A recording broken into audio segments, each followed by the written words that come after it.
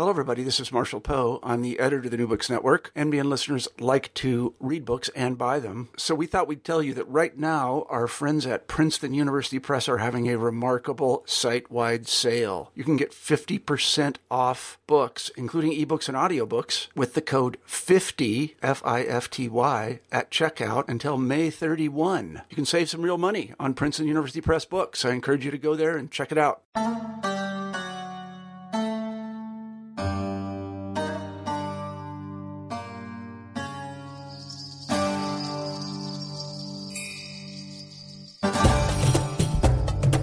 Hello and welcome to another episode of New Books in Islamic Studies. I'm your host, Christian Peterson. Every program we choose a new book in Islamic studies that's especially interesting, and we chat with the author of that book. For this program, I had the pleasure of speaking with Afsar Mohammad about his great new book, The Festival of Pirs, Popular Islam and Shared Devotion in South India, which was published with Oxford University Press in 2013. Several studies about Islam in Asian contexts highlight the pluralistic environment that Muslims inhabit and the interplay of various religious traditions that color local practice and thought. In this book, we are given a first-hand account of the devotional life and dynamic setting that produces one such example. Muhammad documents public rituals and devotional stories revolving around a Sufi master and the 300,000 pilgrims from throughout South Asia who traveled to the small village of Gugudu. In the Festival of the Pirs, we are shown how the events occurring during the month of Muharram and the narrative of the Battle of Karbala are transformed into a meaningful local frame. Here the importance of the local becomes clear while both Muslims and Hindus participate in these events. In fact, participants identify their practices as Kullayappa bakhti instead of the more singular categories we are familiar with, such as Muslim and Hindu. Muhammad also examines the tensions that arise between these types of practices and the reformist activity of Muslims following what they call true Islam. In our conversation, we discuss frictions between mosque and shrine cultures, textual authority, the role of Telugu language, local and localized Islam, political sermons, public rituals, temporary asceticism, and religious identity. Here's our conversation. Thanks for listening to New Books in Islamic Studies. Hello, today I have the pleasure of speaking with Afsar Mohammad. Welcome to New Books in Islamic Studies, Afsar. How are you? Hey, Christian. I'm doing good. How about you? I'm doing great. I really appreciate you making the time to speak with us about your great book, The Festival of Pirs, and I really look forward to you elaborating on this very vivid picture you paint for us in the book. So before we get into the book, though, I was hoping you could give our listeners a little bit of background about how you've got interested in Islamic studies, perhaps individuals that might have been influential on how you approach the study of Islam or theoretical perspectives, something like that. Yes, Christian. It's actually a long story, not that easy to make it short. For me, everything begins at home. So when you say training, it's in two modes for me, formal and informal. My mother, being a very strict Sunni Muslim, was very particular about my training in the Quran and the 5 pillars of Islam. It's in our family to complete the Quran before we arrive at the somewhat troublesome age of the teens. My mother would say, if you don't complete the Quran before your teens, your life would be incomplete and you remain unfinished person. She taught me Arabic and Urdu with lots of love and motherly authority as well. The training was really vigorous. Getting up at the 4 before the sunrise, the morning prayer, and then at least 2 hours of Arabic and the Quran. You know, it's lots of memorization. So much memorization that I would see these Arabic letters dancing in my dreams. And for every act of daily life, including the nature's call, I had one obligatory verse or surah from the Quran. You know, Christian, when it comes to story time, she would never fail to tell the stories from the Hindu classics such as the Ramayana, Mahabharata, and Bhagavata. Despite her strict Sunni practices, her ability to enjoy and sharing these Hindu stories made me develop a comparative vision for both religions and, in essence, a pluralist viewpoint at an early age. And the story is not going to end there. Quite contrary to my mother's life world, my father, being a very devoted leftist and a progressive writer, always encouraged me to read his favorite leftist writers. And now you can easily guess the configuration of my personality. A cute bundle of contradictions. Yes, cute, because I love contradictions. And an offshoot of endlessly conflicting viewpoints, literally driven from pillar to post. See, stories never end. Again, this story took a different turn when I arrived at the University of Wisconsin-Madison. As I have explained in the preface to my book, The Festival of Pirs, the life in Madison made me take big leaps in my personal and professional paths. My mentor, Professor Velcheru Narayan Rao Garu, while receiving me at the airport of Madison, his very first sentence was, "Oh, this is going to be a very, very big adventure for you in many ways." Then I said, "Hope it won't be a misadventure." Of course, adventures and misadventures are not that uncommon for me. That's a difficult and different story. At the University of Wisconsin-Madison, I got an exposure to new research and study methods. This academic training had its foundation in a trajectory of cultural studies, religions, and anthropology. I had wonderful teachers who really loved my work and made me rethink the questions of religious identities and narrative traditions. Most importantly, they taught me how to learn and what to learn from the field and from the people. When I started writing my dissertation under the guidance of Professor Charles Halsey, it was a big challenge in several ways, including my personal transformations. Professor Halsey has been very compassionate and also a tough advisor. It was never an easy task to convince him about any of my ideas or arguments. He always would find a new question to unsettle me.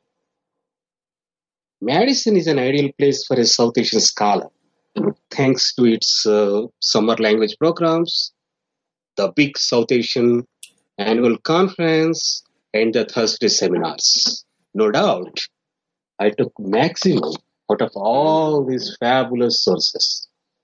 The academic training I had in Madison helped me several ways in connecting myself to a larger domain of social, cultural, and religious theory. Actually, the process, what we call putting in a perspective, took a positive turn in this training. Now, Afsar, for this particular project, which you developed out of your dissertation, how did this project develop? What made you go this route? Right. Before this project, Christian was a published writer and poet in my home language, Telugu. Then when I arrived in Madison, my early plan was to work on Muslim writing in India. I wanted to translate and discuss contemporary writings that explore the complexity of Muslim identity.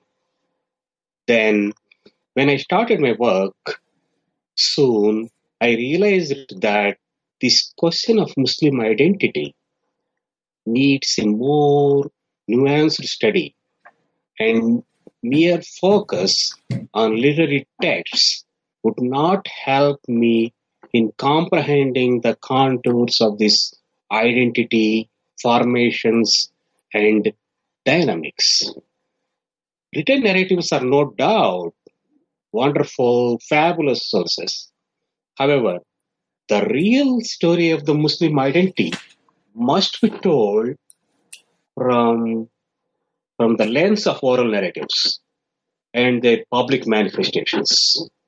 So, sainthood stories and public devotion have become my keywords in this search. And then the public event of Muharram actually is called Pirla Pandaga, the Festival of Pirs, that is the Festival of Saints in my home language Telugu. I grew up participating and performing in this public event of Muharram in my village, and when I was in Hyderabad, the capital of the South Indian state of Andhra Pradesh. Hyderabad is well known for its she model of this public event of Muharram. In 2002, even before planning to write a dissertation on this event, I wrote a short story based on the idea how this event provides a public space for women to articulate their devotion to the family of the Prophet Muhammad. The story was narrated by a female voice, and I had a pretty good sense of how the story of Muharram and its publicness made an impact on women and other marginalized groups of a specific social setting. So this project began out of my own curiosity and love for the public event of Muharram. The stories about the historical Karbala were a significant part of my childhood. Writing this book is almost like going back to the childhood and retrieving those memories. However, I began asking a different question about this event. We know how important is this public event of Muharram for Muslims, either Shia or Sunni Muslims. But my question is, why it is equally important for non-Muslims in India? In the case of India, it is not just about Islam or Hinduism as a religious system. It's more about the caste system. We have several caste groups that are more dominant, less dominant, higher and lower, and at different levels of social stratification.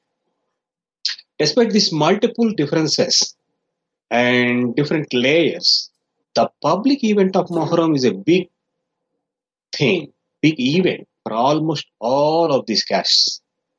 For some of these caste groups, it's part of their caste history, and for some families, it is their family story. It is really amazing to see how one story takes on these different colors. The family of the Prophet, most importantly, the grandsons of the Prophet, Hassan and Hussein, are like homeboys for many of these families, castes, and villages. I wanted to understand how one story that took place several thousand miles away, somewhere in Iraq, and some hundred of years ago, becomes a story of here and now. How do local people understand the past of the history in the present times? My book is a response to many of these questions. What I did was just to put them in a larger frame and theoretical kind of perspective. Reworked on those questions by changing it to how does various practices and stories of one discrete religion turn into a source of devotion to other religions, and how this exchange of devotional modes takes a shape in a public space. And now it's a long journey for me. rethinking various devotional concepts that are already familiar, but now that began to look unfamiliar. And various stories that I have known since my childhood now turned into new sources of learning. There is lots of learning and unlearning here, Christian. Yeah, and you do a very good job here. And I think one of the really interesting kind of theoretical lenses I think that you're putting here is this distinction between what you call localized Islam versus local Islam. I wonder if you could kind of outline what those two are and then the relationship between them for us. Yes, Christian, that's a great question. Actually, that is the core of the book. But what we call the process coming to these two big key concepts, local and localized Islam, for me, the process is still incomplete, even though the book is out. We're always in process, right? Right. I must say that the field research made my life more complicated. And it took me lots of time to put everything on paper. Before going to the field research in my primary site, I had several conversations with Professor Joyce Klukigan, who has always been my inspiration. Joyce was always there to talk to me whenever I had questions about my field research. I just needed lots of practical advice at that point, and I tried my 100% to follow her advice, which I usually don't do, as far as the field work is concerned.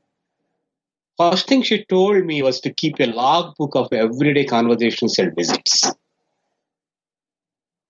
And then, when I was in this remote village of Gugudu, the border pilgrims center in South India that connected 3 South Indian states, 3 different languages, 3 different cultures. I was in this pilgrim center for 9 months. Yes, real 9 months, pregnant with so many thoughts and questions. By the end of this 9 months, I had a big bundle of several notebooks filled with lots of stories, anecdotes, and conversations. Now, when I look back into these notebooks, it is shocking to learn how much I left out from my field. I still have lots of materials in these notebooks. By the time I arrived at my research site, I had several discussions with Professor Joyce and other friends about the key concept of vernacular Islam. Even before this, I read Dale Eichelman's famous essay on local Islams. I also liked the idea of resolute localism of Yang Seng Ho. Recently, Yasmin Saikia's book talked about lived Islam as an emancipatory space. On the other hand, we have studies on Muharram by Vernon Schuwell, Syed Akbar Haider, David Pinnock, Richard Wolff, Amy Bard, and Karen Ruffel from various aspects. Most importantly, I have my favorite book, Jose Trinidad, by Frank Coron, always with me while traveling and doing field research. We also have studies on different schools of Sufisms, from Karl Ernst to Carla Bellamy. Adding to this, we recently began to understand how Hindu-Muslim encounters work in a religious space. I had to deal with this trajectory of local, vernacular, lived Islam, the Muharram studies, and Hindu-Muslim encounters. The public event Muharram is a blend of multiple aspects of devotion and social life. It has a fascinating literary and oral narratives, amazing rituals, and devotional practices. And there has been an interesting and intriguing dimension of Islamic mysticism. So when I started gathering materials, transcribing them from Telugu and Urdu oral narratives and translating them into English, which itself is a challenging task, I realized that my work is not just a childhood memory of fascinating stories and the night-long religious displays of the metal battle standards of the martyrs of Karbala. I have to deconstruct my childhood and its tender movements, which is very painful. But it is the need to understand myself and my communities and their love for this public storytelling of Muharram. I was so fascinated by these new stories that every day returning from the field, I would narrate these stories to my wife Kalpana and son Anil. And they come up with new questions and then I respond to them. That's all part of process actually. In the process, based on my field experiences and various key transformations,